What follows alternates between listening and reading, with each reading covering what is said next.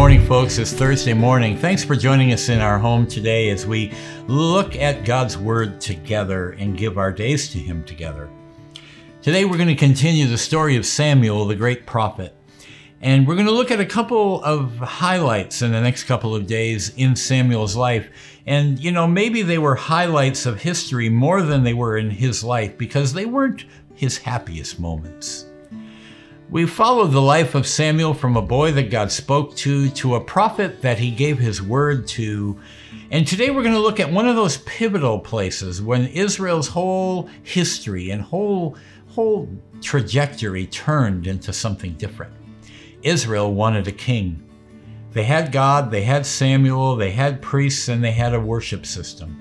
But they wanted a king. They wanted to be, quote unquote, like every other nation. Well, God warned them through Samuel it's a bad thing. They didn't listen.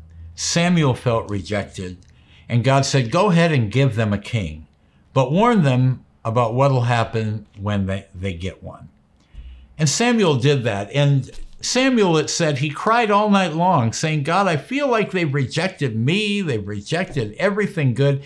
And God said, they haven't rejected you, Samuel. It's me they've rejected. So the setting is laid. The first king.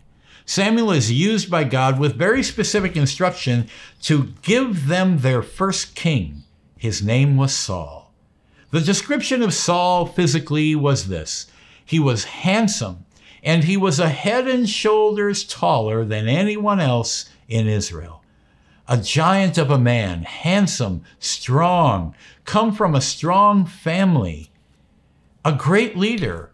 He was what everyone would have wanted. Even Samuel would have thought, yes, a great king. Look at him. He'll be able to be a military leader. He'll be able to be a political leader. He'll win the people over with his good looks and his strong stature. And they got what they wanted. We're not going to consider the whole life of Saul except to say this one thing. Saul was a king that they wanted. The nation wanted a king they could be proud of. They projected onto a screen an image of what they wanted their king to be, and Saul fit that image.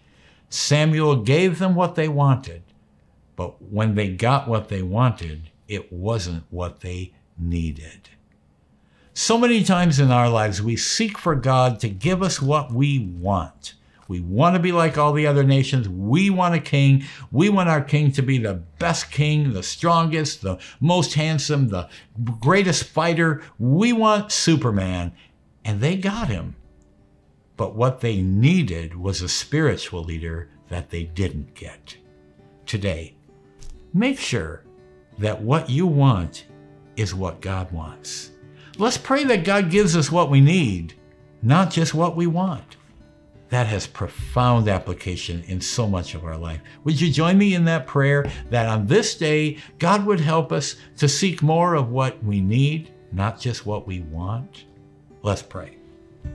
Lord, please help us on this day as we think back to this great King Saul, his joys and his disappointments. Help us to seek you for what we need, not what we want or what others want. Help us so that we would be led by you and not just led by people. We pray that you would help us in this way today. In Jesus' name.